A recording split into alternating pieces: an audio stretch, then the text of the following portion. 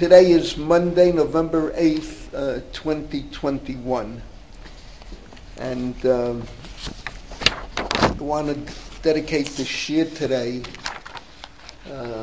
This is the famous picture of the Rav teaching. It's the quintessential picture that they always use. And I have a few scholarly achievements, but I really think this is my biggest achievement, that I was able to identify. This is years of work. When you look at the picture, you'll understand to identify every last student in the picture. Some we only have a hand, some we only have a bow tie, some we only have his nose, but I have them all. And what hurts about the picture, this is 1960. There we are looking at the Rav, B'dechilu Rechimu, and we thought it would last forever. And I hate to say this, but more than half the picture are gone or incapacitated. And number 16, I just got the news from Rabbi David Tweski. Tzvi Genauer just died. This is the Modot Evil from Bnei Brak. And I have to tell you, Tzvi Genauer, if there ever was a Yid Tzaddik, it was Tzvi Genauer. He came from Seattle. It's a very well-known family in Seattle. I'm saying Tzvi Genauer, my friend. Genauer, excuse me. I'm confusing two people who are very dear to me.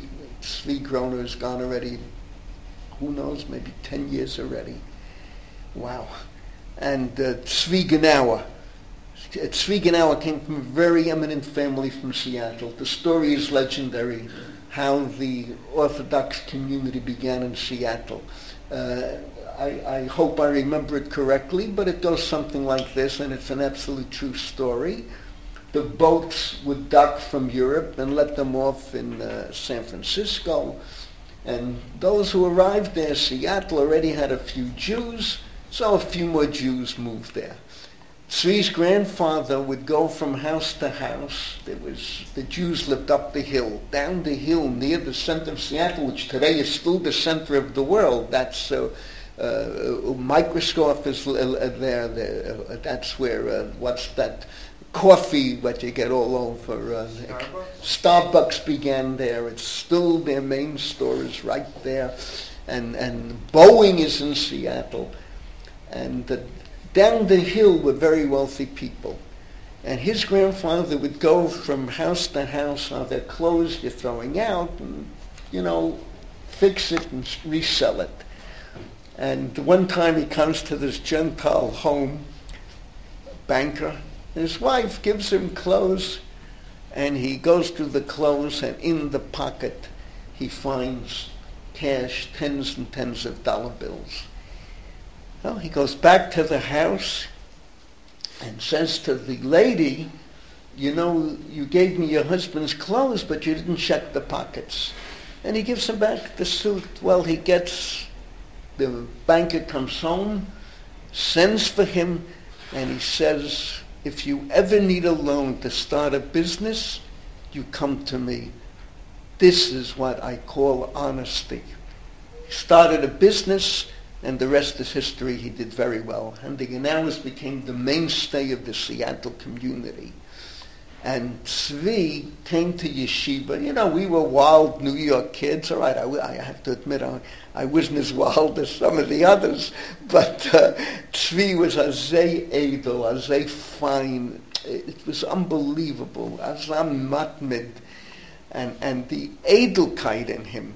And he came in Aliyah at a very early age, went into Bnei Brak, and I can see from the Modat Evil, he became a real Bnei Brak Jew. Beautiful description of him. Isho sheboha limola shel Torah, Torata keva umalachto arai, etc., etc. And I quote that part of the Modat Evil because next Sunday shir, you're going to see which way we go. I consider it the most important shir I've ever given in my life, and I won't solve any problems. I'll only give you sources and open it up for you. But it's Reb Moshe, you'll see. But it breaks my heart, and I want to thank David Tweski for letting me know. and he should be an inspiration to all of us. Again, I repeat, David, Rabbi Twesky, are you doing anything big with your life? If you would take that picture and do research on the 29 students, you would have a bestseller. The class of 1960 revisited. What became of them? You have all the leaders of YU right-wing, all the leaders of YU centrists, and all the leaders of Chovevei Torah right in that picture. And then you have to deal, who was the Rav? And I'll give you the letter that he wrote to Irving Greenberg, Yitz Greenberg, and you'll have a bestseller. You'll be able to go back to Seattle and buy out some of the property. Okay, I see. Are you feeling okay, by the way? Just shake your head. Good. Okay, Baruch Hashem. All right. Now, I also want to mention something else that I spoke last week about Shlomo Levin from Talbiyan. He's the one who invited the Rebbitzin to lecture in Israel the first time. So I found out we're related.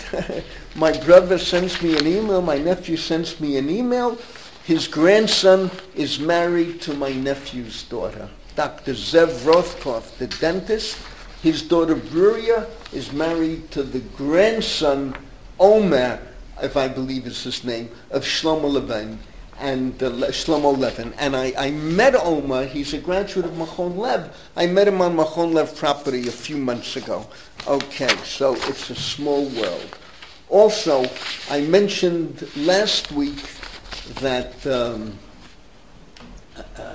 when it comes to the Sfardim, remember we were talking about mikveh last week, how the mikveh ladies were crying when Leah went to mikveh for the first time, and I mentioned how important it is, and I threw out that more Sfardiyot go to mikveh than a Shomrat Shabbat.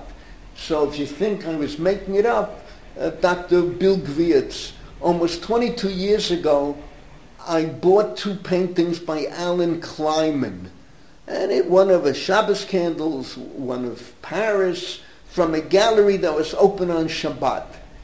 The owner of a Sfardi put on tefillin daily, and his wife went to mikveh. I really did not know Sfardim back then, and I was shocked. And that's, we Ashkenazim, I had the same shock in 1969, when we bought our apartment in Berlin 18.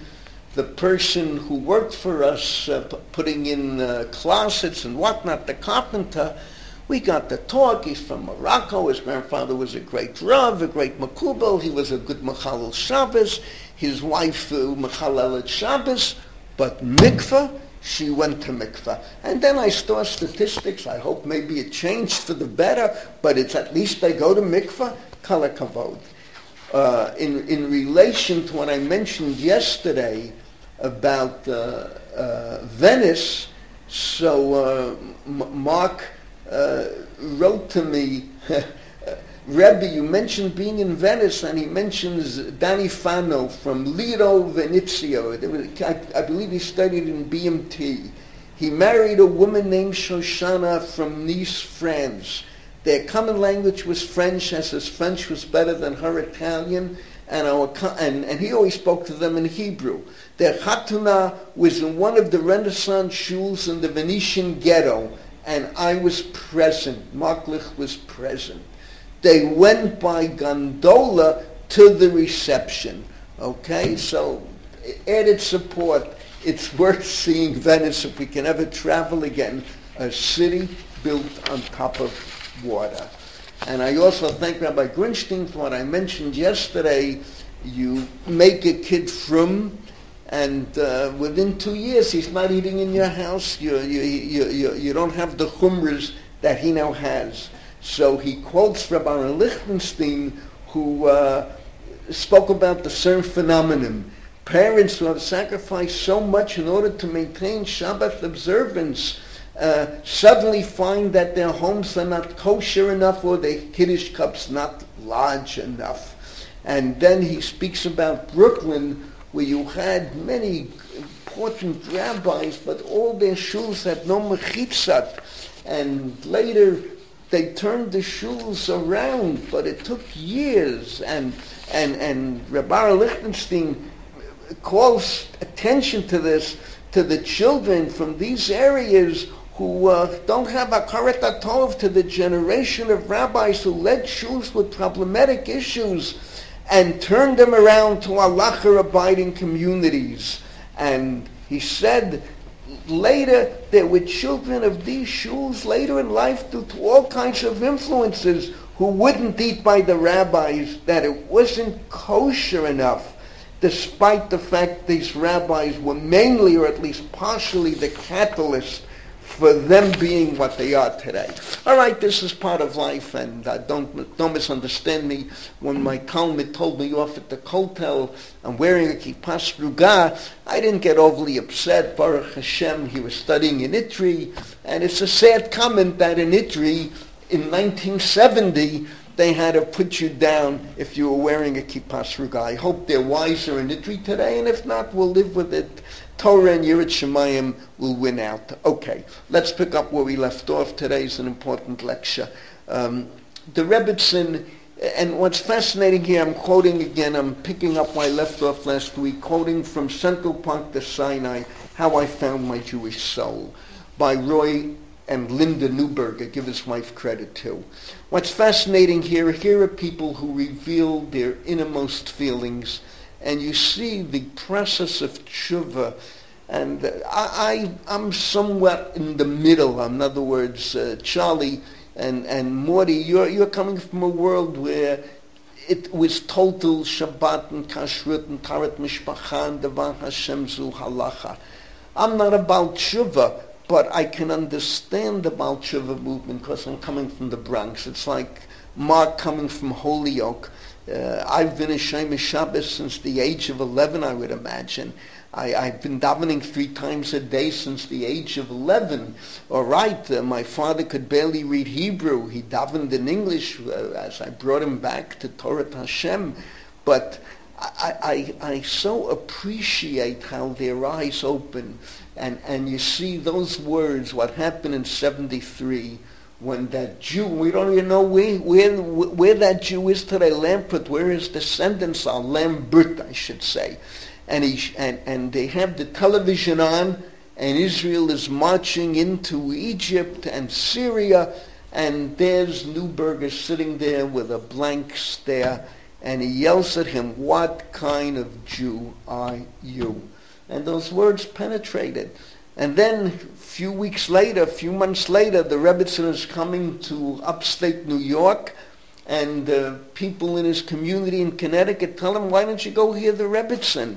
And he goes to hear, and it pierces his heart. He emails the Rebbitzin, "What do I do next?" And the Rebbitzin says, "You have to come and learn Torah, participate in the Shiurim."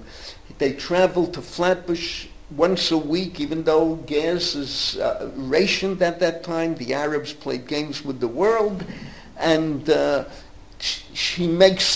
make the trip to Israel with the Rebbitzin, the first trip that Shlomo Levine arranged, come speak to the soldiers. Now, let me pick up and his description, how he sees people putting on tefillin for the first time. He sees 2 kitchens for the first time. He sees Shabbat for the first time. And here it's overwhelming how, I told you, my wife and I were ashamed. We came back from Beit Shemesh, and it's a Talmud of mine and his wife, and he's practically my age. I taught him, through his sons were my Talmidim, and through them he became my Talmud. And their Balei Tshuva, and their love of Shabbos, they're what we take for granted.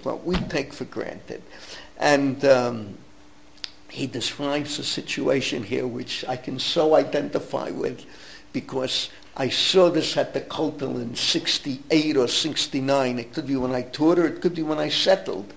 And I was flabbergasted. And he tells the story that one of the places where the Rebbitzin spoke was an Air Force base. He doesn't identify the base, but I also, in my career in the Army, gave Sherman in quite a number of Air Force bases. There was one very big one in Sinai that was major. That one later was moved when Menachem Begin gave up Sinai, and it was rebuilt down south with American help.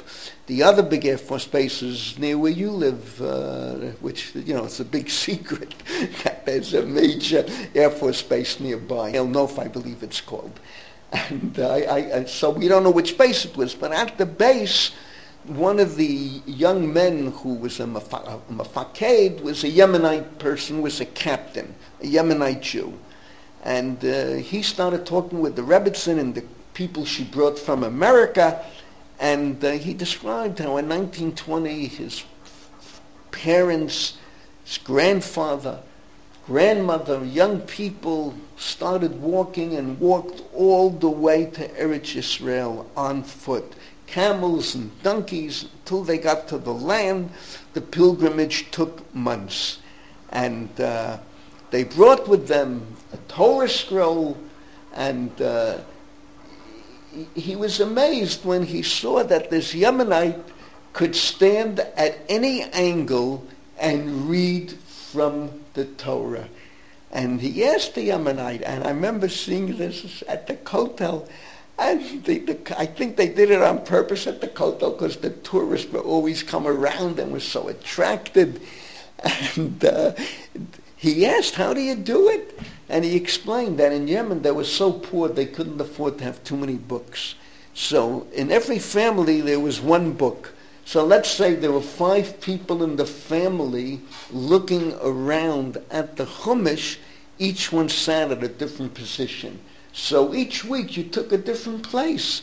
So once you're used to sitting, I read from here. I can't read from there. But if you sit here and you sit here and you sit here, you learn how to read from all sides. And he says, today the grandson flew over the desert beyond the speed of sound, but he still reads from that old Torah from any position.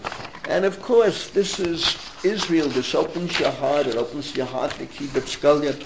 It opens your heart to being a Jew. And then he describes how the mission comes to an end. They return to America. They arrive at Kennedy Airport. The Rebbitzins' father and mother are waiting to greet them. There was Zaidi with his reassuring smile and his long white beard. And then they go back to Cromwell, Connecticut, and here's the major decision that they can't go on with this life anymore. And this takes guts, this takes courage. The Rav, in one of his tshuva drashot, developed the theme, why tshuva is so difficult. And he told the story from Boston. And you got to remember, when the Rav came to Boston, Chaim Soloveitchik, I should call him Rabbi Doctor, my classmate, Professor Soloveitchik, Chaimka. So you know that with all his learning and all his knowledge, academic and Talmud Torah, but his most famous work is Rupture and Reconstruction. I think there's going to be a new edition of it shortly, at least that's what I've heard. And it's now 25 years since he originally published it. And he describes this in his work, that you met in Boston good Jews, learned Jews from the old country. I hope their homes were kosher, but their businesses were open. And Rosh Hashanah Yom Kippur, they davened, remember Chaim's description, they davened with more kavanah than when he davened in Panovich Yeshiva. I visited Panovich. So the Rav was describing how in his Chevra Shas, he gave his shiur Sunday morning, the Chevra Shas, Mr. Abelo organized it, was the head of the Chevra Shas.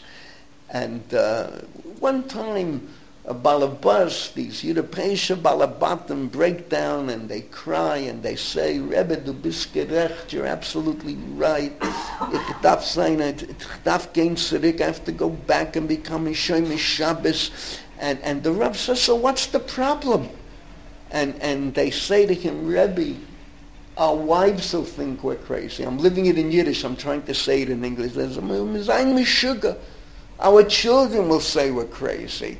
The whole environment will look at us and say we're crazy.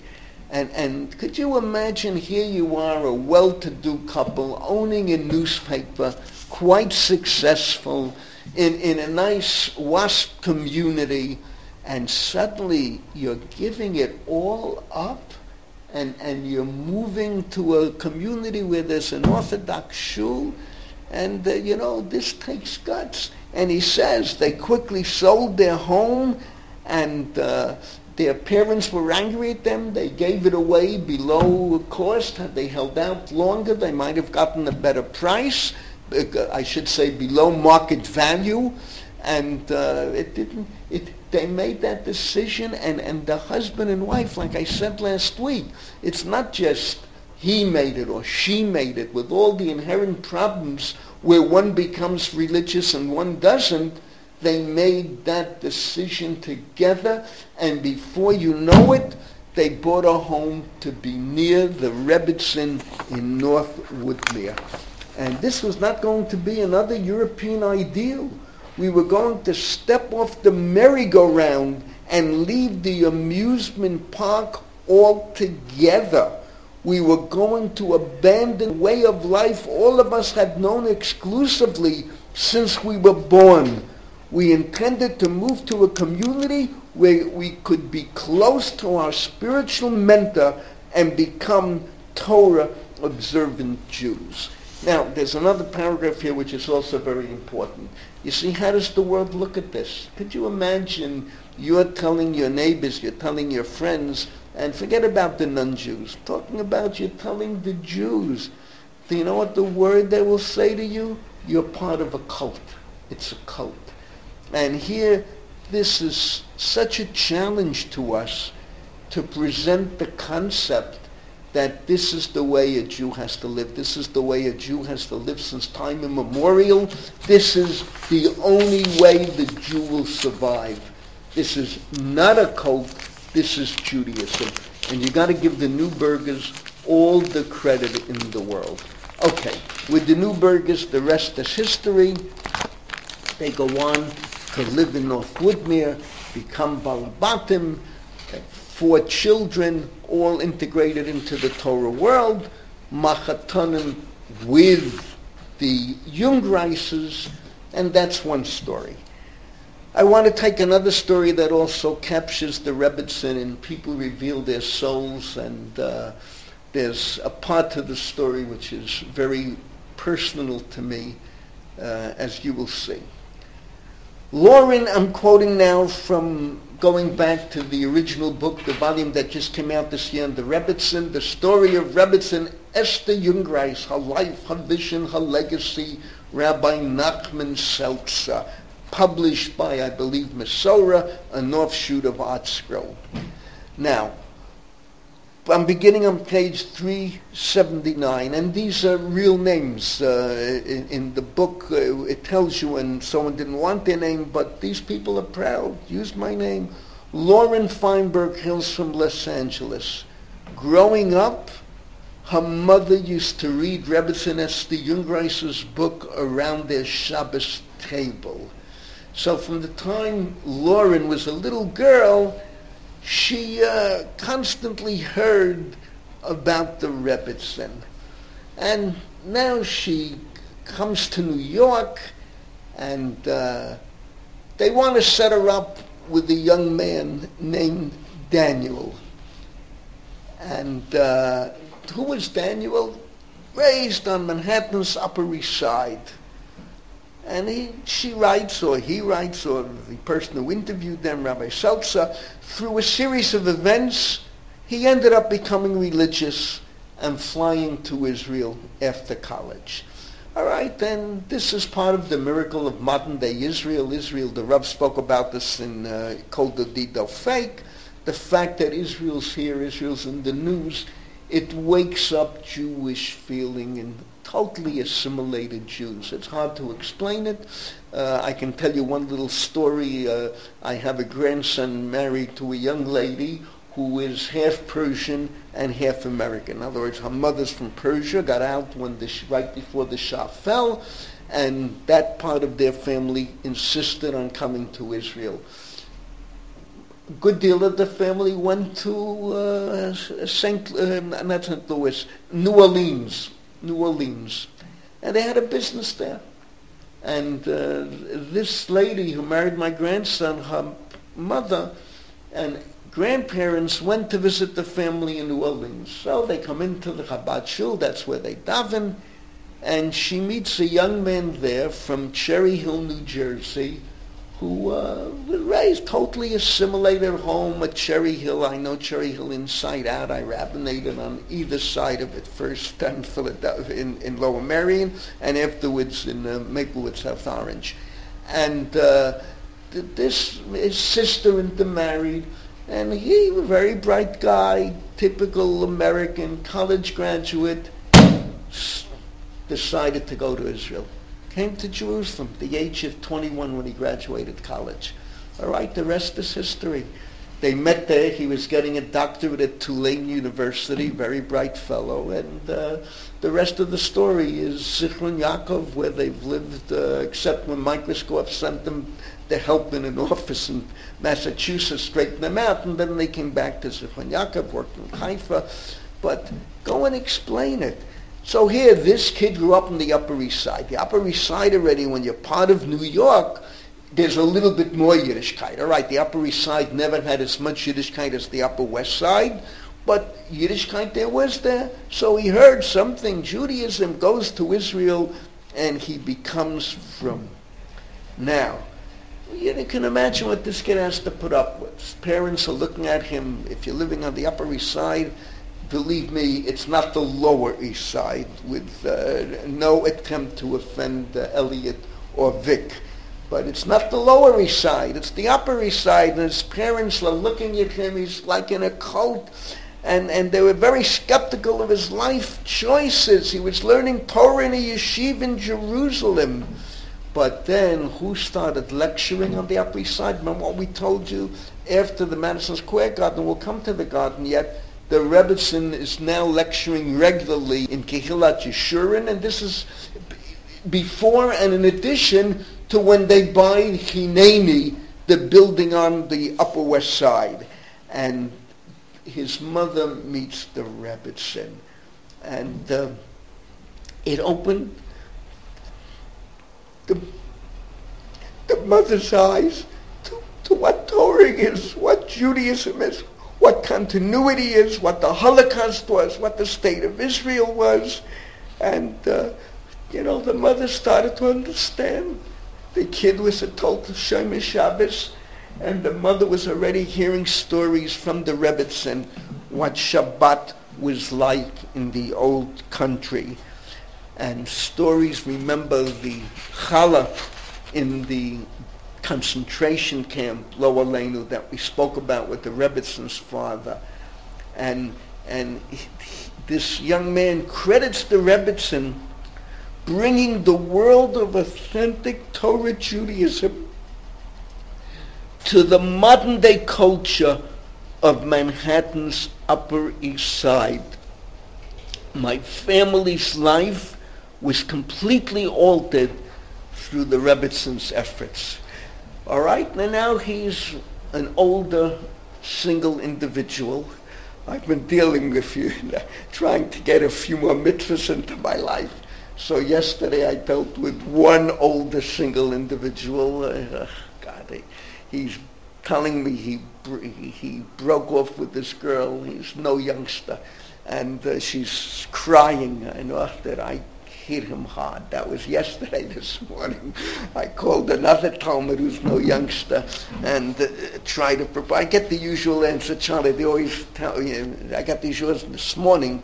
He's, in the midst of something. It's the midst of. I would tell you how old he is. Ribbani Shalom, he's half my age. But he's 2/3 your age. I'll put it that way.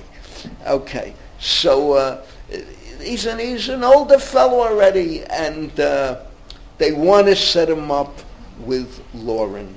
One day, someone suggested a girl named Lauren to me, but he was 11 years older. Her mother, out in the coast, they called her mother, suggested a shidduch of this. Mother said, 11 years older, Absolutely not. So the fella, Daniel, I believe the name, said, you know what, I'm going to present you with a list of references who I am. And the girl sees that one of the names is the Rebbitzin. And she says to her mother, it's the Rebbitzin that you read me, her books.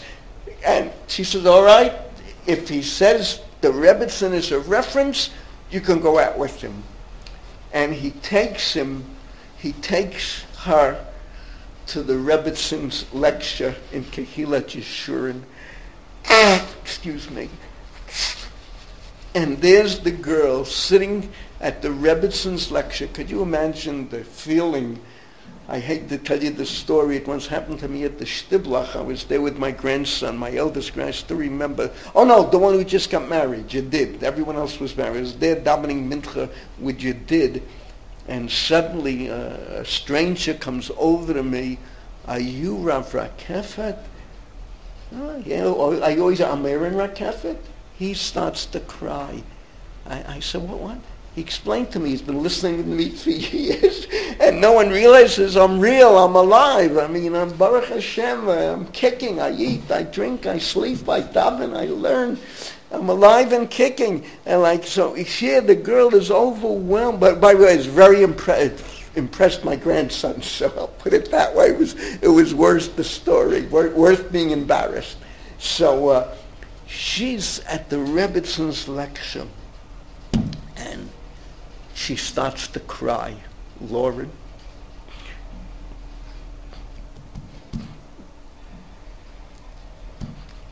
And Daniel makes up his mind on the spot. This is the girl I'm going to marry. And he quotes the Rebbitzin, if a woman can cry from hearing Torah, if her heart is touched and you see her cry, then she has a pure heart. And this girl began to cry. And this leads me, let me pause for a second, in Chayei Sarah. All the Rishonim are troubled. Eliezer, if she'll give me to drink and the camels to drink, and is he allowed to do this? And this is nichush, right or wrong. You have to trust in God and don't make conditions. But the pshat is very simple. He wanted to see Hamidot. And if a lady will come along and spontaneously give you, please drink, and gam alecha, and your camels will drink, this is a sign, marry her. The midot is there. I always used to tell students when they go out, I used to tell the girls, you know how you're going out with this boy, he's dressed nicely, he speaks properly, he doesn't curse, he claims he studies in the Rav Shi. I used to say that when I came back to visit the Rav in 88, I fainted. There were like 120 people sitting there. I can swear maybe 10 who sat near the Rav understood what he was saying, were able to hear him even with the microphone. But the rest, I said, gee, that's great, you're in the Rav Shi, it sounds good for Shidduch. I'm a Talmud of the Rav, all right, Yesh Talmidim v'Yesh Talmidim. So no question that these were the proper midah. This was the girl, this beautiful, she cried. They marry, they live happily ever after, their grandparents today, etc. But I want to just show you this up close.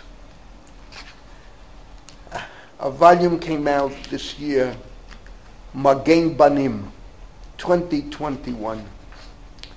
The author is David Megenza. And what David writes here, and I have to get through it, it's very difficult for me. I knew David, I know David, I knew Gloria Zichron. Did anyone know David and Gloria Megenza? And Gloria Tzadeket. And part of the volume is, and I give David credit, he remarried and he dedicates the volume to his second wife, has a very nice second marriage, both widowed, I understand. and but he brings homage to Gloria's memory. And Gloria was a tzaddiket.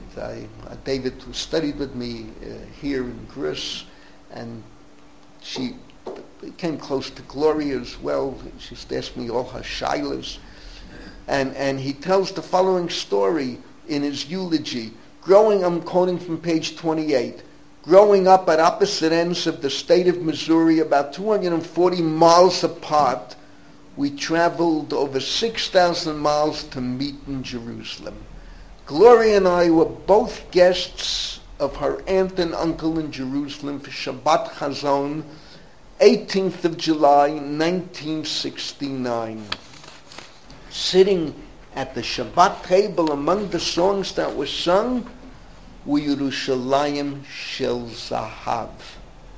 The realization that after 2 years of singing Yerushalayim Shel Zahav in Kansas City, and now Gloria was singing that song in Jerusalem, brought Gloria to tears. At that point, I realized that there was something very special about Gloria.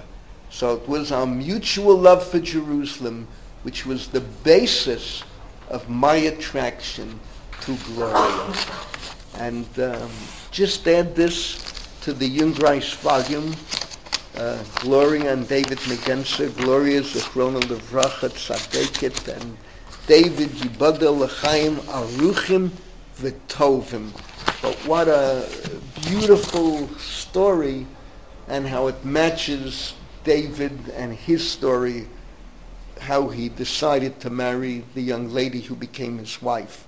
What I cut myself off on, I would often tell my students, the young ladies, how do you know that the person is a decent person, a good person? And I would always advise them, you go out to eat. Watch how he tips the waitress. Okay? Watch how he speaks to the waitress. I remember we were out eating with a dear rabbinic couple, the Alberts and Roy, and it was in Upper West Side. I forget the name. Maybe you can tell. Fast food, farm food, something to that effect. And this girl was serving us, and Roy kept on asking her what she's doing. She's going to college. She's working to save the tips, to pay for her textbooks, whatever, tuition. And when it was over, let's say the tip should have been $10, Roy gave her $20. And this girl looked at him and said, Rabbi, maybe you meant to give me 10, no, that's for you. I was very moved by the story of how you're putting money together to go to college. And you see, these are the little aspects of life that a person doesn't realize. They're revealing their inner soul, their inner being, their inner decency by the way they act. And I have to apologize to the drivers in Newark. From the time I started driving, I would always go out of my way to let someone pull in, pulling out. And you stop, you let them in, you wave them in. It's a chesed. Here it is, it's a big chesed. There's so much traffic, and you wave them in. Sometimes they wave back to you. Sometimes they take for granted. Kumse, they deserve all this. So one time in Newark, I had a clergy sign in the back of my car. So a car overtakes me and he screams at me, the hell with you clergy, the way you drive. But it reveals who he is, and it reveals who the rabbi is, the clergy driving. And he goes on and on. The Rebbitzin had a very poetic way of relating to our experiences during the Holocaust. They saw the Rebbitzin as the heroine who rose from the ashes to rebuild a world that was destroyed. They saw her as someone who maintained her faith and loved Hashem, and as someone who was incredibly holy, and they admired her no end. And here too, you see, you get the feeling this was what was so unique about her and so special about her, that people who survived the Holocaust, some could never talk about it. Some could talk about it. They were very bitter, very caustic. And some could use it to inspire. And this was the Rebbitzin. Now, there's an unbelievable Gemara, Chagiga Daf Tet Amid Bet. And this Gemara brings in my ears one of the greatest Yortzeit drushes that the Rav ever gave. It was the early 70s. And Manny Holzer sent me a copy of it, and it was overwhelming. It's been published subsequently in She'evin L'Seicha Abba Murray. But the Rav took the Gemara Chagiga Daf Tet Amid Bet. And the Gemara in Chagiga, it's quoting a pasuk from Malachi. Let me quote it exactly. V'shaftamu re'item ben tzadik l'rasha ben oved Elohim la'asher lo avodo. And you should come, and the prophet says you will know the difference between a tzaddik and a rasha, between someone who really worships God and someone who doesn't worship God. And the Gemara asks, well, what does it mean? What is this talking about? One who worships God, one who doesn't worship God. What is the difference between them? And the Gemara says something amazing. Amalei, avdo v'lo avdo, taveu tzadikei gemurim ninhu. That there are people who worship God and people who don't worship God, and both of them are tzaddikim. But what's the difference between them? The Oved Elohim goes over the Gemara 101 times. The one who doesn't serve God properly goes over the Gemara 100 times. And the Rav asked, is there a big difference between 100 times to 101 times? Here we have gentlemen, we all studied for our doctorates and had oral exams, so you prepare them and heard it, all right, you go 100 times, genug. And the Rav, I hear the Rav ringing in my ears in Yiddish, 101, 102, 103, 104. What is the Unterschied? What is the difference? Some people, they finish class, they walk away, they're done. Finished, class is over. And other people, they can't leave the Rebbe, they can't leave the classroom. And this is the difference. This is the Oved Elokim, and this is the one who's not big, all right, Yotzeit zu sein. But the overwhelming Ibigegebenkeits, how can we translate that? The overwhelming sincerity, devotion, dedication, it's not the same. And I'll never, and this is a very powerful Gemara. And I saw it with my own eyes. I told you 1,000 times over when the Rav finished Shia. So the class exited. Charlie will remember in that room where the Rav taught, there were 2 exits. There was the front and towards the middle, the back of the room, middle back. Today it's 2 separate rooms. They built a wall, more space, but so they had to exit it. But the handful of guys, they didn't leave the room. They sat there with the Rav, and questions were still being asked. And only when the Rav got up did the handful get up with the Rav. And then we walked him out. We walked him across the street. He stayed at his mother's house. But you could see the difference. There were those, all right, Yotzei Zayin, and there were those, the dedication. And here he describes this with the Rebbitzin, that later they would go to the Rebbitzin to hear her Hineni on the Upper West Side, and there'd be a big lecture, the room would be filled, lecture would end, and only a handful would go upstairs with the Rebbitzin to her office. The clock struck 12, and now we were on another journey. The room had been filled with hundreds of people a short while before, but now virtually empty, except for a small group. And then the Rebbitzin would let her hair down. And the lecture is one level, but then she would start to talk much deeper. What worried her, what concerned her, the direction of the entire world. What were her concerns, be it 9/11 or anti-Semitism in America? She was always afraid that one day there would be another Holocaust. And she did not hesitate to voice that fear. So here we have another description of fascinating couple, not a couple made frum by the Rebbitzin, but a couple that interacted with the Rebbitzin, and it enhanced, intensified, supplemented, and complemented their frumkeit. And it was all the Rebbitzin. Okay, let's go a drop further, and we're going to hit something here that is one of a kind. One of a kind, absolutely. So here you have this lady, and she's functioning on the public level. As we said last week, her children started growing up, and this is a real problem with a woman who wants a career. I see it with my granddaughters-in-law.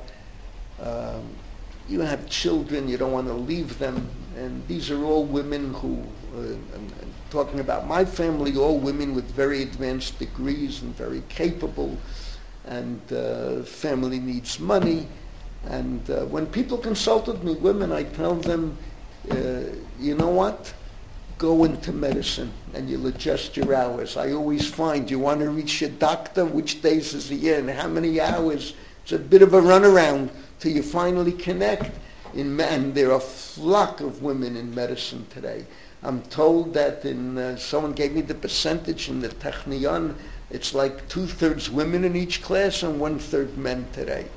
That's where my grandson met his wife. They were classmates in medical school in the Technion. So it's a real problem, but she was a mother, and then later, when the kids were older, she started becoming a public personality with the encouragement of, as we said last week, her father, who asked Gedolei Yisrael, and the right husband who knew how to keep in the background. And there too, you have to give credit. We spoke about this last week, and I cannot stress it enough. When you're married to a great woman, you have to enjoy the limelight. And I see in my family some of my own children are, wow, and Baruch Hashem.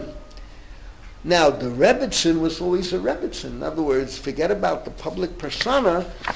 They got married, they had to support themselves, and the new shul was organized in North Woodmere.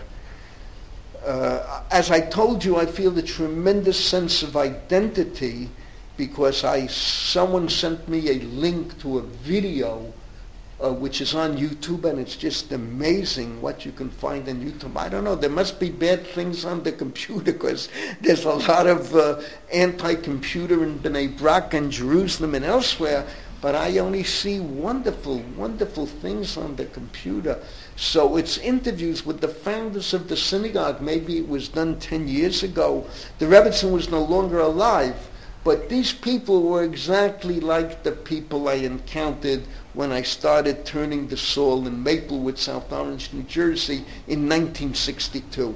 I don't think anyone there was a Talmud Chacham. Maybe a few families were Shomer Shabbat. Okay.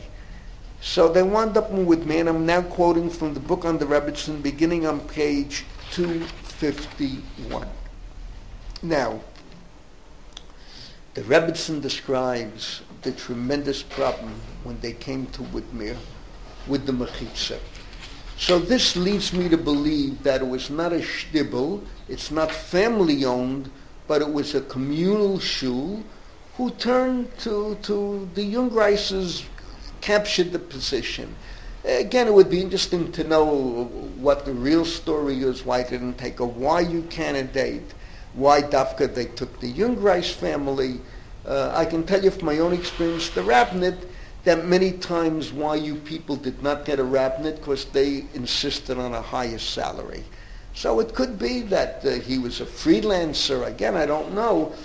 He was not a YU graduate. His smicha was from Europe. We knew Rabbi Meshulam from Bnei Akiva. Already at that time we knew he had smicha. He was older. The Rebbitzin was a year older than me, but he was maybe 6-7 years older.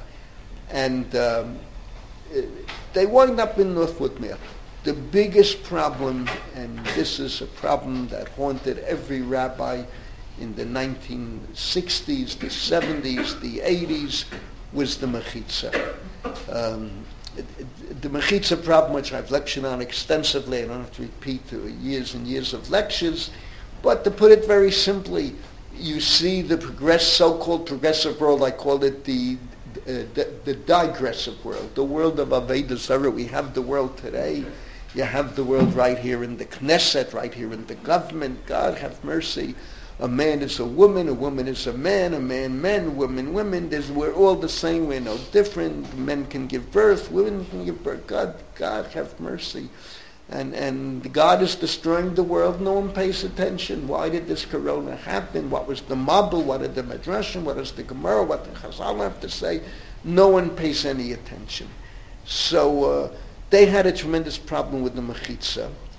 And the fact that the Rebbitzin was such a personality already, the Balam Batam thought we can get away without a Mechitza, separate seating, have a small, Mechitza, you won't even believe this, but there were shuls that had a Mechitza 36 inches. That's what the Balabatim agreed to.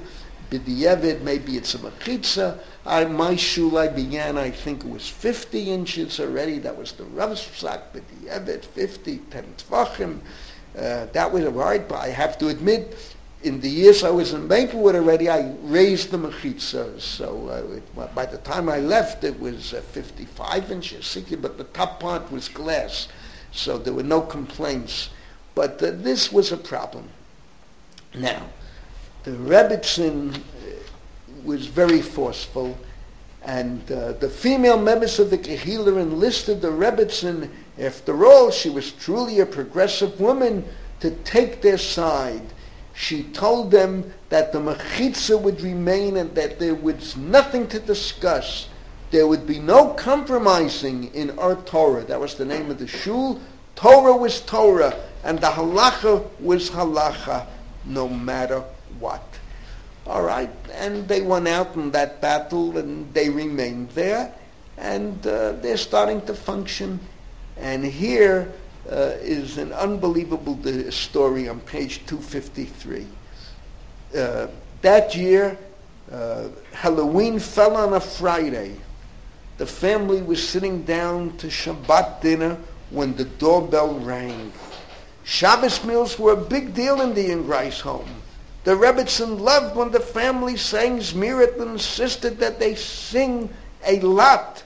In fact, her family sang zemirot.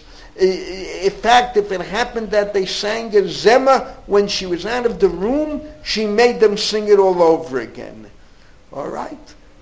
Suddenly the doorbell rings, and she tells her son, Yisrael, who was 10 years old at the time, answer the door. Even though who rings the doorbell? Shabbos, they don't know, but the people are ringing. You have to answer.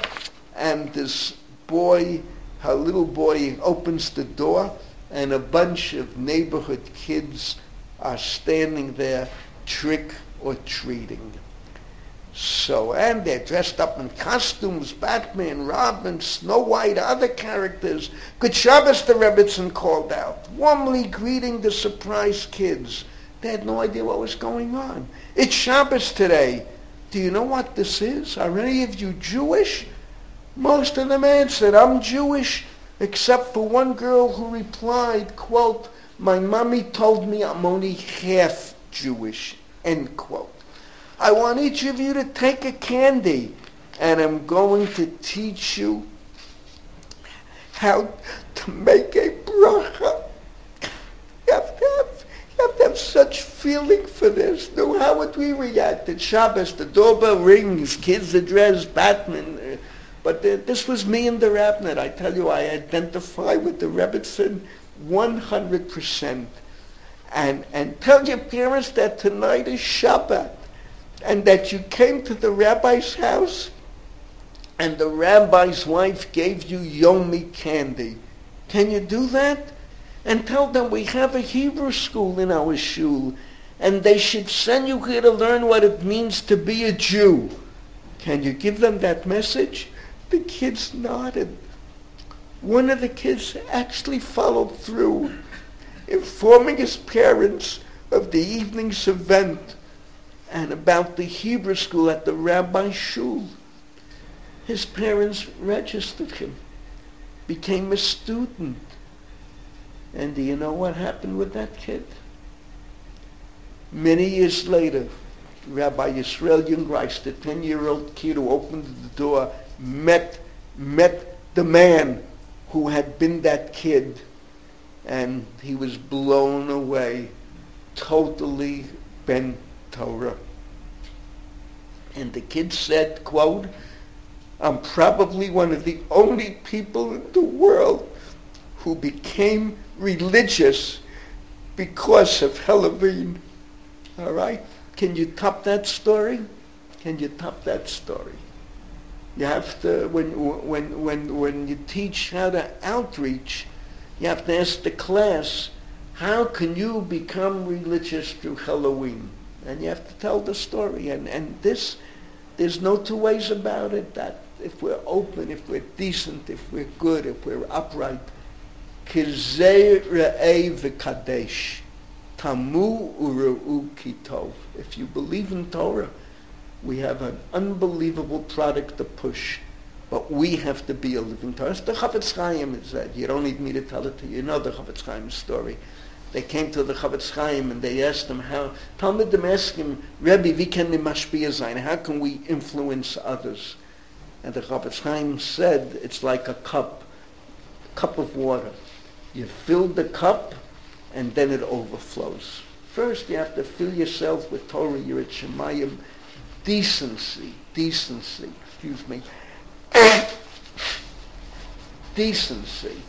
And then the cup overflows. And this is exactly what they're talking about. Now, here, and there's more material here. At one time on another Halloween, the kids knocked on the door, and the Rebbetzin says, "You don't already have to celebrate Halloween. We're Jewish kids. We have Purim. And Purim, we not only dress up, but we sing and we dance, and we have candy, and we drink, and we have wine." And you know, she used the Halloween as an opener, l'kavod shem shemayim. And that was the Rebbetzin. Now Jack, this is for Jack Levenstein. This is your question. Page 255. Here he describes Rabbi Meshulam Jungreis. Rabbi Meshulam Jungreis was a phenomenal Talmid Chacham. He had been granted smicha at a young age back in Hungary and could have delivered a shiur that would challenge the sharpest yeshiva students. But he chose to dedicate his life to teaching basic halacha to the members of his community. Although he was a man who possessed a command of the entire Talmud at his fingertips, Rabbi Jungreis was mostly appreciated for his unique kindness, his extraordinary devotion to his community, his homespun quips and anecdotes. Even now, years after the rabbi passed away, his witticisms are still fondly remembered. He enjoyed using lines like, quote, "You may not feel you have a reason to smile, but smile anyway, and Hashem will give you a reason." Another one of his favorites, "You don't have to hear everything. Hashem gave you 2 ears, in one and out the other ear." And he knew how to stand in the background. His wife in this case was the Sar HaChutz, he was the Sar HaPnim. She spoke all over the world, he spoke in the shul. He was a rabbi. He was a person. He had Mitleid. Mitleid, help me out, New English, Mitleid.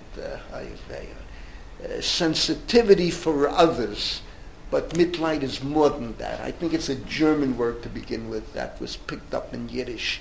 And this, there's another story here on page 256 that resonated so strongly with me when the rabbi died, and he died, I think, in 1996. In fact, remember I told you last week, I think it was 696, I don't want to spend time checking it out now, but he was dead a while already, and she outlived him by about 20 years, good 20 years.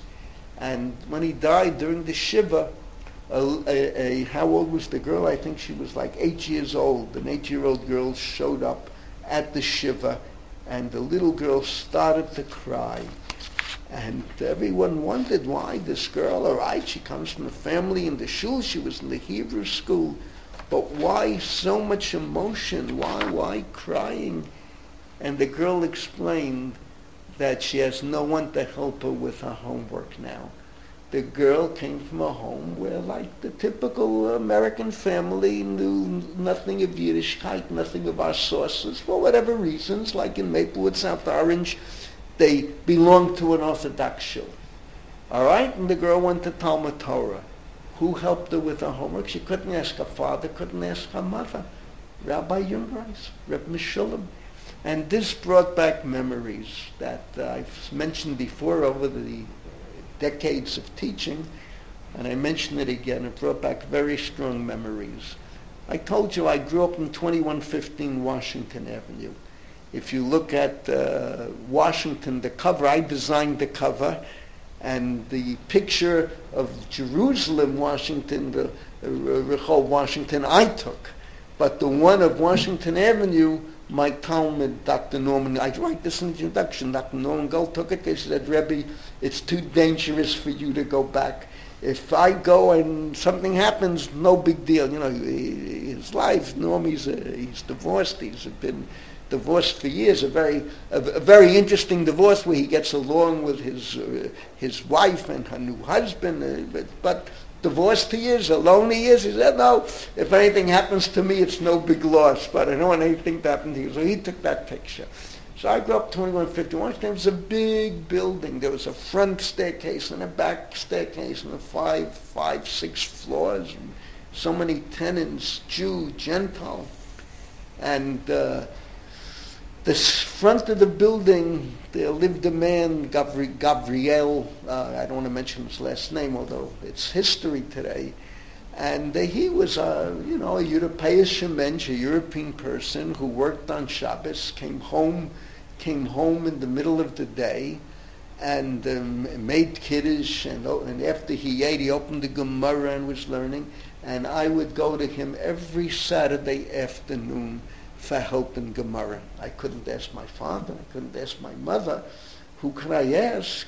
But I could go around the corner and ask him up front. He lived on the 2nd floor, I remember it like yesterday, the front of the building, and I would learn Gemara with him. He would help me, and I'd come back Sunday already. I was one of the lions in the class, because I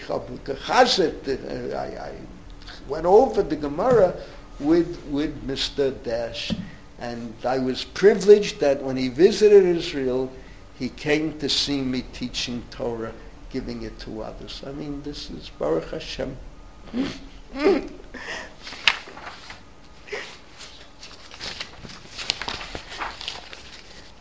call his memory fondly. By the way, his 2 sons went to MTA. I don't know what became of them now. I'm afraid. I only hope some Yiddishkeit remained. Remember, they were basketball stars. One was a year older than me. One was like 3 years older. Okay. All right. Now we go further, and we start setting the stage for what was obviously the greatest moment in the Rebbitzins' life, Madison Square Garden. Charlie, let's be honest, if Rakefet was speaking in Madison Square, in the Felt Forum, or what they call the Hulo Theater, whatever it's called, I'll give you all the information when I get to it. How many do you think would come? 30, 40? She filled every seat. Mark, sitting here, was there. They say there was a standing room crowd only. That was the Rebbitzin. But how did it begin? Who would ever dream? And this was a once-only affair. But it resonates throughout Madison Square Garden history and Torah history until today, as you will see. Okay. So here, I want to quote from the book on the Rebbitzin, beginning on page 41. And we're going to meet up with another friend of ours here, Rav Shlomo Carlebach. It's interesting that the Rebbitzin evidently had very limited relations with Meir Kahana, one of our other heroes, but a much warmer relationship with Rav Shlomo Carlebach. And for obvious reasons, Rav Shlomo and the Rebbitzin were performers. They were public figures. They were actors. Shlomo already, Meir already was more of it. This was an ideologian in addition to his being a public figure, was more a public fighter than a public figure. So we go to 1972, the bar mitzvah of Yisrael Jungreis. So he was born in 62. So you can imagine the Jungreises reached North Woodmere in the 60s. And that's exactly my rabbinate, Meir's rabbinate, my rabbinate. We're all from the same era. And every Shabbos during the summer, they'd be up in the mountains, up in the Frum hotels. I don't know which one it was, Pioneer, Pineview, whichever one. And she would be a speaker, and they'd be there for Shabbos. And here Esther Jungreis would give her weekly lecture on the long Shabbos afternoon speech. And it would be on the lawn, and you would see all the people relaxed. The people would come to hear her. And quoting, this is Esther speaking, "As a Holocaust survivor, I cannot tell you how much I am pained by what I see happening all around us. We lost so many millions of Yidden in Europe to the Nazi murderers. But instead of rebuilding our nation, instead of returning to our Father in heaven, so many of our brothers and sisters are being lost to assimilation. I cannot describe the pain this causes me. It goes beyond all words. It's a holocaust of the soul." And that's exactly correct. A silent holocaust, a spiritual holocaust. Tell it what you wish. We see it today. It's overwhelming with the Biden administration. All the big Jews appointed to office, almost every last one is intermarried. By the way, what's the story with the new ambassador to Israel? Is he intermarried, or is he, anyone know? Any married to a Jew? Any Jewish cognizance? Don't know. But you see what's going on. You look, and she's already speaking about this in 1972. And one time there was a very large crowd listening to her. Many of them were students belonging to a well-known organization. Could be she's referring to a group from Yavne. I don't know if Hillel would have been there listening to the Rebbitzin. Does anyone here recall what Yavne was? Mark, remember Yavne? You came to Yeah, I spoke. Yeah, I know. But what was Yavne? Yavne was a forerunner to everything you have today happening on the college campuses. Today you have the OU is involved, and the Chabad is involved, in addition to Hillel, and even Hillel has at least makes arrangements for anyone who's Orthodox to have sheyurim and have kosher food, at least where there are large numbers of students. And Yavne was a forerunner. It reached its zenith in the mid-70s, I would say. And it was, these college kids, and to be frum and to feel kinship, that there's a minyan, that there's a shir, that there's a Shabbos table.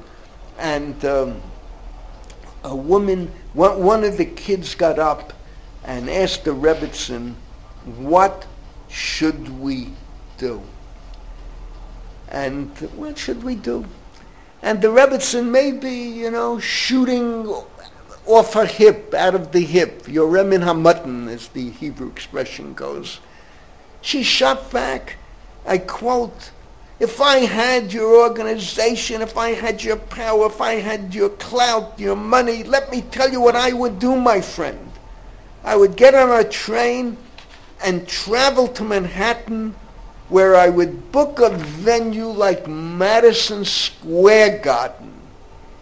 And once the garden was booked, I would advertise like crazy and invite the entire Jewish world to attend the event.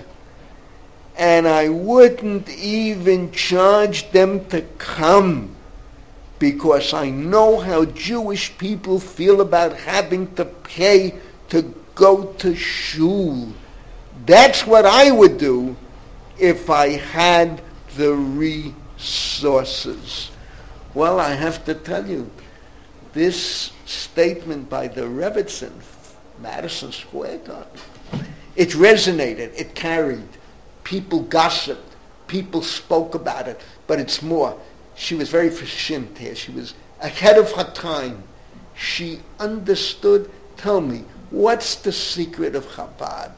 It's all over the world. No, Elliot, wherever you go, they don't charge you. Remember, I quoted to you a Reformed congregation. The woman wanted to get in. They wanted, how much was it? Like $500 on Yom Kippur. Write a check. So she went to Chabad. Remember, I quoted to you. All right, the Chabad parking lot was filled on Yom Kippur. Doesn't make me happy, but Chabad doesn't charge. They're very smart. And then you'll pick up one Jew. You understand what happened here? Chabad came to Rechavia. When Chabad came to Rechavia, I remember saying to Maka, what the heck are they going to do in Rechavia? 80% of the Jews are frum, and those that aren't hate Judaism. The reason why they don't serve in the army, they don't pay taxes, all some of it is true, some is canards, lies, whatever. Aryeh Deri, blah, blah, blah, blah. Rabbi Berlin, I don't have to tell you what you can come out with. Well, what are they going to do here? What are they going to do? They began about a living presence, unbelievable. Megillah on every street corner. Kriyat Shofar on every street corner. And they don't charge. So you pick off. A guy comes in, sees what he likes. Rabbi, I'm leaving you a little gift. Puts down a check for $500,000. No, of course you don't have to charge. But you use seichel. And here the Rebbitzin, she's like she is ahead of herself. Here, this little sentence, she's predicting what Chabad would be in the year 2022. Okay. All right.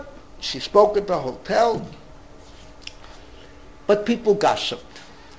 A few weeks later was the kid's real bar mitzvah, celebrated at Terrace on the Park in Queens, and there was a large amount of guests. Both, the Rebbitzin already was a personality, and the shul, North Woodmere, and who is entertaining? Reb Shlomo Carlebach. And everyone is singing and dancing, and he introduces in honor of the event a new song, Yisrael. Notice the name, the bar mitzvah boy's name, Batach Hashem. He's introducing, the room is on fire, everyone is happy. Rabbi Meshulam, Esther, their son's bar mitzvah. Oh, what an event. No one wanted it to end. No one wanted it to stop. And finally, they're sitting around the tables, they're eating, and Rav Shlomo Carlebach takes the microphone and he says, quote, Mazel Tov to the Jungreis family. With his radiant smile, Shlomo, I see him in front of my eyes. I just wanted to let everyone know that the Rebbitzin is going to be gathering all the Jewish people together at a major event in the near future. And no one knew what's he talking about. What major event? And he had evidently heard what the Rebbitzin said on the lawn, Madison Square Garden. Shlomo Carlebach was a performer, was an actor, was a singer. Right or wrong, he understood Madison Square Garden. I'm not certain if you said to Reb Moshe Feinstein, Rebbe, we'd like you to give a shiur and we're going to hire the Felt Forum at the Madison Square Garden. I'm not sure if Moshe would respond, would be happy. I'm not sure the Rav would be happy. You don't even know the story with the Rav. Charlie, true story, 1955 or 56, I have to check, I have a picture in Washington. The Rav used to give the Yotzeit shiur in the Beis Medrash, what they call the Harry Fischel Hall. Remember the Beis Medrash yeshiva? What do they call it today? If it's still, I don't know today. It's been dwarfed. It's Harry Fischel Beis Medrash and Zeisman Hall. Aha, okay. But Zeisman Hall is the name of what? Of the building. Boy, I got to learn a lot of new names, but all right, Harry Fischel is still there. You know why the Rav gave the shiur there? That's where Reb Moshe gave his shiur. You know why it was switched to the Lamport Auditorium? The fire department told the yeshiva it's a fire hazard. Hundreds of people, no aisle, no way to get out. Mopsing. B'di'evet, Baal Kacha, Yanei Amen, they switched it to Lamport. Then when Lamport got full, so you wound up with the member connections, TV connections to the dorm, to Fischel, to the Beis Medrash, Lamport, to Morgenstern, but Shlomo Carlebach understood what Madison Square means. Rebbetzin Esther understood Madison Square, and he made that announcement. Well, people didn't know, Shlomo is speaking. Later that night, back at the home of the Jungreises in Woodmere, the idea started to gel. And what the Rebbitzin threw out now became the focal point of her existence. How do we work out Madison Square Garden? How do we go further? Okay, let me drop further and bring you to the preliminary part, and also very, very fascinating. This begins on page 49. This story is told in the book. They started to talk about Madison Square Garden. How do you get the funds? How do you handle it? Here she is, Rebbetzin in North Woodmere, a well-to-do community, upper middle class community, but still doesn't have real strong backing. How do you get the funds? How much does it cost to rent a major venue like Madison Square Garden? And the people sitting around in her living room discussing it. Who do we go to? And the Rebbitzins' closest lady was a lady named Barbara Janoff. Her confidant, her close friend, stayed at the Rebbitzin side for nearly 50 years. We'll talk about her in a little bit more depth. I knew her as well. And they were amazing people. And Barbara Janoff said, we got to get a sponsor. And they suggested a family in Lawrence, Mr. Wohl, W-H-W-O-H-L. Now, I don't know this family.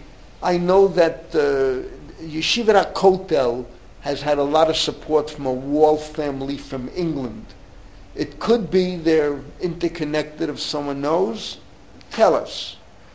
But they decided, let's go to this Mr. Wohl in Lawrence and ask him if he'll underwrite an event at the garden.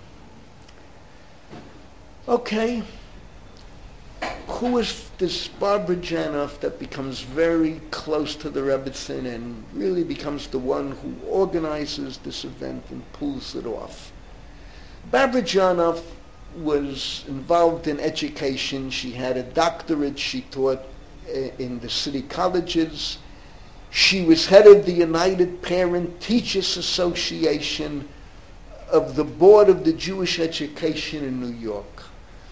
She wasn't totally religious, but certainly had a strong religious feeling. She heard the Rebbitzin speak, and that one talk brought the Rebbitzin. Here is a woman who we would call Misoratit. Within a few weeks, she was wearing her sheitel. More than that, her husband, Dr. David Janoff, went along with her 100%. In a short time, the entire family was from. The kids had been transferred into religious schools, and Barbara was walking around wearing a sheitel. She moved to North Woodmere, a few blocks away from the Jungreis family. She quit her teaching position at Queens College and took on a job as the Rebbitzins' executive director. And you have no idea how close these women were and how she not only understood the Rebbitzin, appreciated the Rebbitzin, but she knew how to utilize the Rebbitzin. And here they decide to go to Mr. Wohl to sponsor the concert. Well, they call up, and here's the conversation. The phone rings in the Wohl home. Is this Mr. Wohl? Speaking. Who is this? A businessman. He's a tough cookie. Who is this? My name is Rebbetzin Jungreis. My husband and I are the rabbi and the Rebbetzin of the Ohr Torah synagogue in North Woodmere.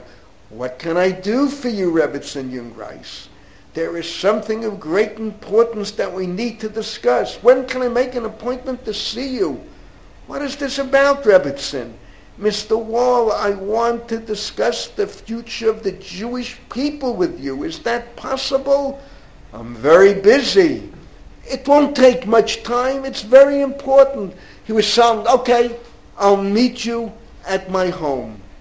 They agreed on a time, and before she hung up the phone, she said, please don't be late. No, what does that don't be late remind you of? Anybody. No, where are you people living? What do you people read?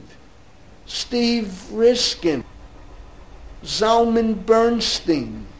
Remember, Riskin tells the story, wrote the story up. It's been translated into Hebrew. When he first is Makarev, Zalman Bernstein wanders into his shul to say Kaddish, and Riskin makes an appointment to meet with him. And Riskin is 15 minutes late. Zalman Bernstein keeps him waiting, says, Rabbi, you wasted 15 minutes of my precious time. He then wastes 15 minutes of Riskin's time. Now Riskin learned a lesson. You can't be, these are business people. Money speaks, money talks, every minute counts.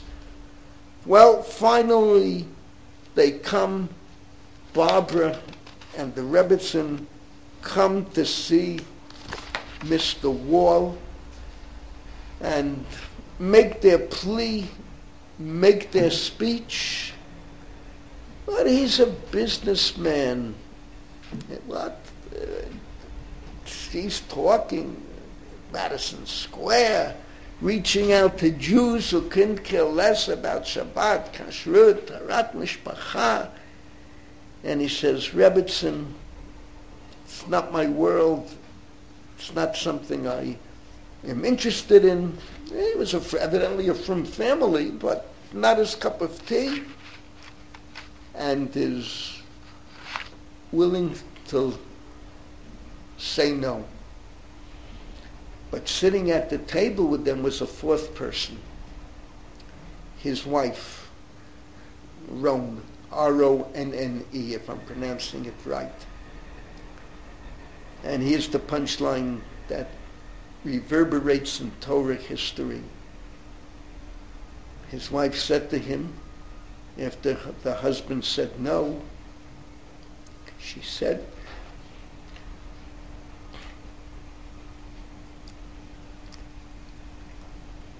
I'm willing to sell every piece of jewelry that you gave me. I want to sponsor the event. The rest is history. Mr. Wohl covered the entire cost, A to Z, of the Madison Square event, which changed to a certain degree history, the life of the Rebbitzin, Hineni, and all that happens afterwards. Okay, we'll pick up from here exactly where we leave off. And we have to be gearing up for the Satmarov, who's peering over our shoulders. So to reiterate, first of all, I want to thank everyone for coming. And I hope it was an interesting shir. The Rebbitzin deserves to be remembered in blue and white with gold trimming. And these were great people who rose above the crowd. You know, most people, even from people, las mitzaru, you know, leave me alone. I daven, I learn, I work. Today they'll say I do a daf yomi. What more do you want from us? But these were people who rose above the crowd. So what do we do today? We had another family, the Feinberg family, and their relationship, and the Rebbitzin, and the Upper East Side, and the young lady who cried at the Rebbitzin's lecture. And I tied it in with Eliezer Eved Avraham, and I tied it in memory of Gloria Zichrona Livracha. A very, very moving memoir, I would say, in the volume I quoted. We spoke about the hotel, but before that, the rabbinate North Woodmere Halloween, and Shleimala, we spoke about the young man who became a Ben Torah through Halloween. And if you can figure that one out, then you'll understand what Kiruv Rechokim is all about. And then the lawn at the hotel, maybe it was the Pine View, the Bar Mitzvah, Shlomo Carlebach, and the Rebbetzin Yavne, what I would do. Wow, you see Barbara Janoff, the Wohl family, and Madison Square Garden. We'll come back later to the conversation between Esther and Mr. Wohl, and I don't fault him. He could be a very great Jew, But he's busy, and he's looking at this quixotically. You're going to change the world. We're going to change Madison Square Garden. Madison Square Garden, Tetzei Torah, Devar Hashem from mid-Manhattan. All right, he's a little quixotic. But a great lady jumps in.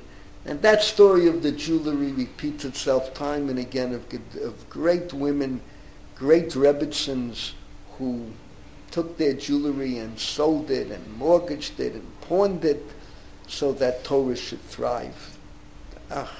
Fabulous. Are there any questions? Okay.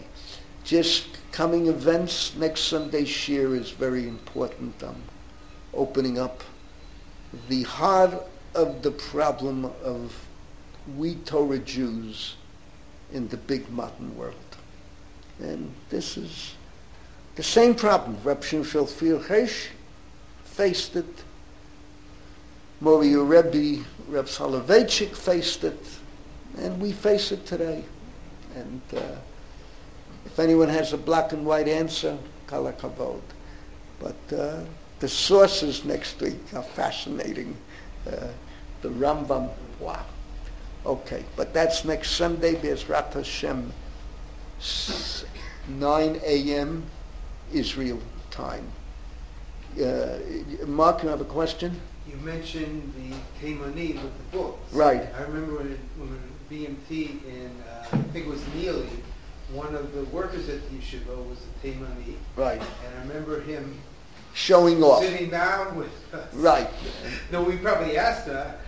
So he was able to turn the book around. Right. No, they're showing off, and we Ashkenazim fall for it, Baruch Hashem, 100%. But ein hachinami, they can read from any angle, and we cannot. Okay, Yomo, until we meet again in health and happiness, das Vidanya, open it up to the whole world that's listening. Very fine individuals on the screen, one by one. Rebbe? Yes. Yeah, so I'm sorry to tell you, Thomas Knight, the new ambassador, in 1992 he married Virginia Carpenter Mosley in an ecumenical ceremony. She's a vice president at CNN. Oh my God. There you go. And this is the ambassador to Israel. Sickening. So, all right, our work is cut out for us. That's all I can say. But what a disgrace. What a disgrace, the Biden family, everyone married to a Jew, and let me see one Jew among them who knows how to sing Lecha Dodi. Okay, yes, yeah. One other thing, your story, I mean, it's not quite the same thing. It's a famous story about Rav Pam, that one of his Talmidim came to visit with his Kala on Halloween night, and the Rebbitzin was spending the whole night popping popcorn and putting it into little bags, and every time the door rang, she would give it out to the kids at the door. I don't know if any of them were Jewish. I imagine a lot of them were. But, right. It's a very powerful story. And that the kid boasts, I'm the only kid who became through Thanksgiving, through Halloween. It's a top quality line, a top quality story. It catches our generation. As I said yesterday, we're the generation of the Balei Tshuva. Yeah, anyone else have a comment?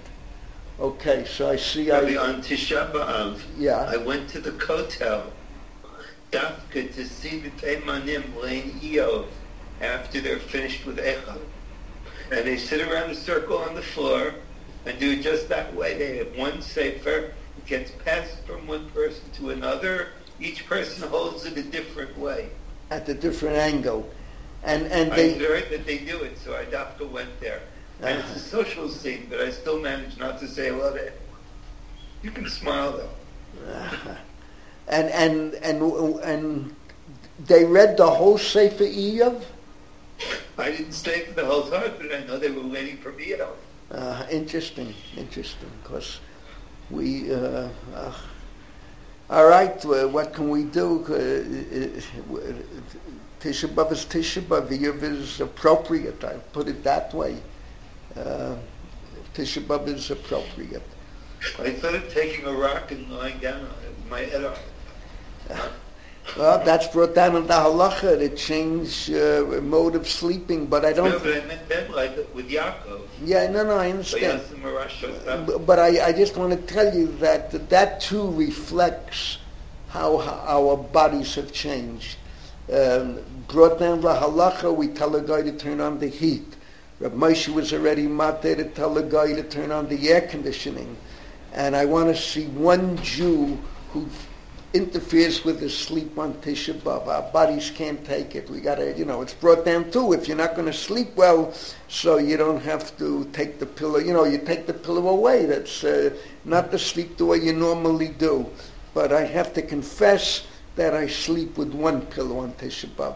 During the year, occasionally I may sleep with two, but on Tisha B'Av only one. I tried sleeping on the floor when I was young, but it didn't last too long. Okay, this is, what can we do? We eat 3 meals a day today, we have heat, we have air conditioning, we live, Kanayin Hara, my age, and today's shir, I was all of 23, that's all I'm willing to tell you.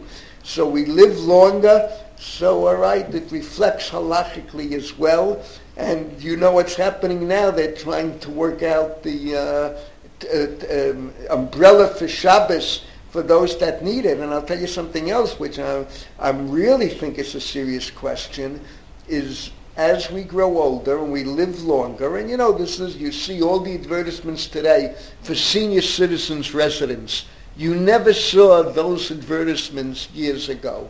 And today you open up any Alone or any newspaper, and 4 or 5 different advertisements, people drinking l'chaim, it's like they're drinking wine. It began with Beit Tovei Hayir, and now more advertisements, wine and good and smiling. Then you live longer, people can't walk. That's the biggest problem I see with the old age, if you remain healthy, but the feet give up on you. So I told you last week or 2 weeks ago, a dear friend of mine, a musmach of the yeshiva, a little older than I am, I taught his part of his family, he bought his wife a mobile for Shabbos, for her to get to shul.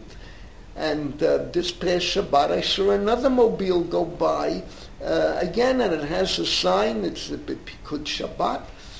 Well, we're going to wind up having, people live older, our day and age, we're going to have 10 mobiles on every block. Soon we'll have 20. What will Shabbat look like with all these mobiles going around with Bikud Shabbat?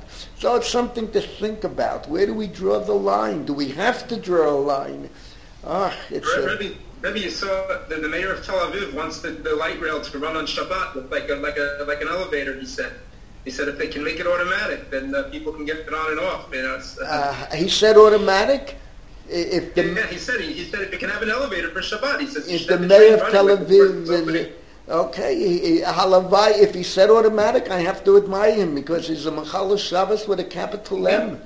And it's and not just that. On the T outbound on the Green Line, but under specific conditions when they had to go to visit in a hospital on Yom Tov, or possibly that's the conservative movement began that you can only drive to shul or to visit someone in the hospital. No, you saw what came out of it. Yes. I think there's one train line in New York City subway that's completely automatic. Completely automatic. Almost. I don't know the details. I know in Moscow it was a serious question, but to get the shul, we're talking under the communists. But that I can understand. But to talk about Tel Aviv today, to get to Dizengoff on Shabbos, all right, Mekabel Tov. A lot of outreach is being done in Tel Aviv, and halavai, we should be matzliach, and more people should be settled in Tel Aviv, l'kavod u'leteferet. It hurts because Tel Aviv was once the center of Hasidut in Israel. There were more Hasidic courts in Tel Aviv than any other part of Israel, including Yerushalayim. And today, all right, this is the reality. I think they said, there was a Rebbe who said, why do you prefer Tel Aviv over Yerushalayim? He said, because there are no churches in Tel Aviv. Right, that's correct. They attribute that to the Hushtan Rebbe. And also the Belzer Rebbe, when he came in Aliyah, chose Tel Aviv over Yerushalayim. And when you'll hear my lectures... Tel Aviv in Eretz Yisrael or the Tel Aviv in Bavel? No, Baruch Hashem. And when you'll hear my lectures on Satmar, you'll get more insight into this. It may very well be that that's the reason the Satmaruv left Israel, because had he gone to Tel Aviv, he would have been better off. Okay, I want to thank everyone for participating in Oni Besora Tova Tolein Al Kol Yisrael, and once again I recall Tzvi Genauer fondly and with love and admiration. Zeichet Tzadik Levracha. Until we meet again in health and happiness. Das Vidanya.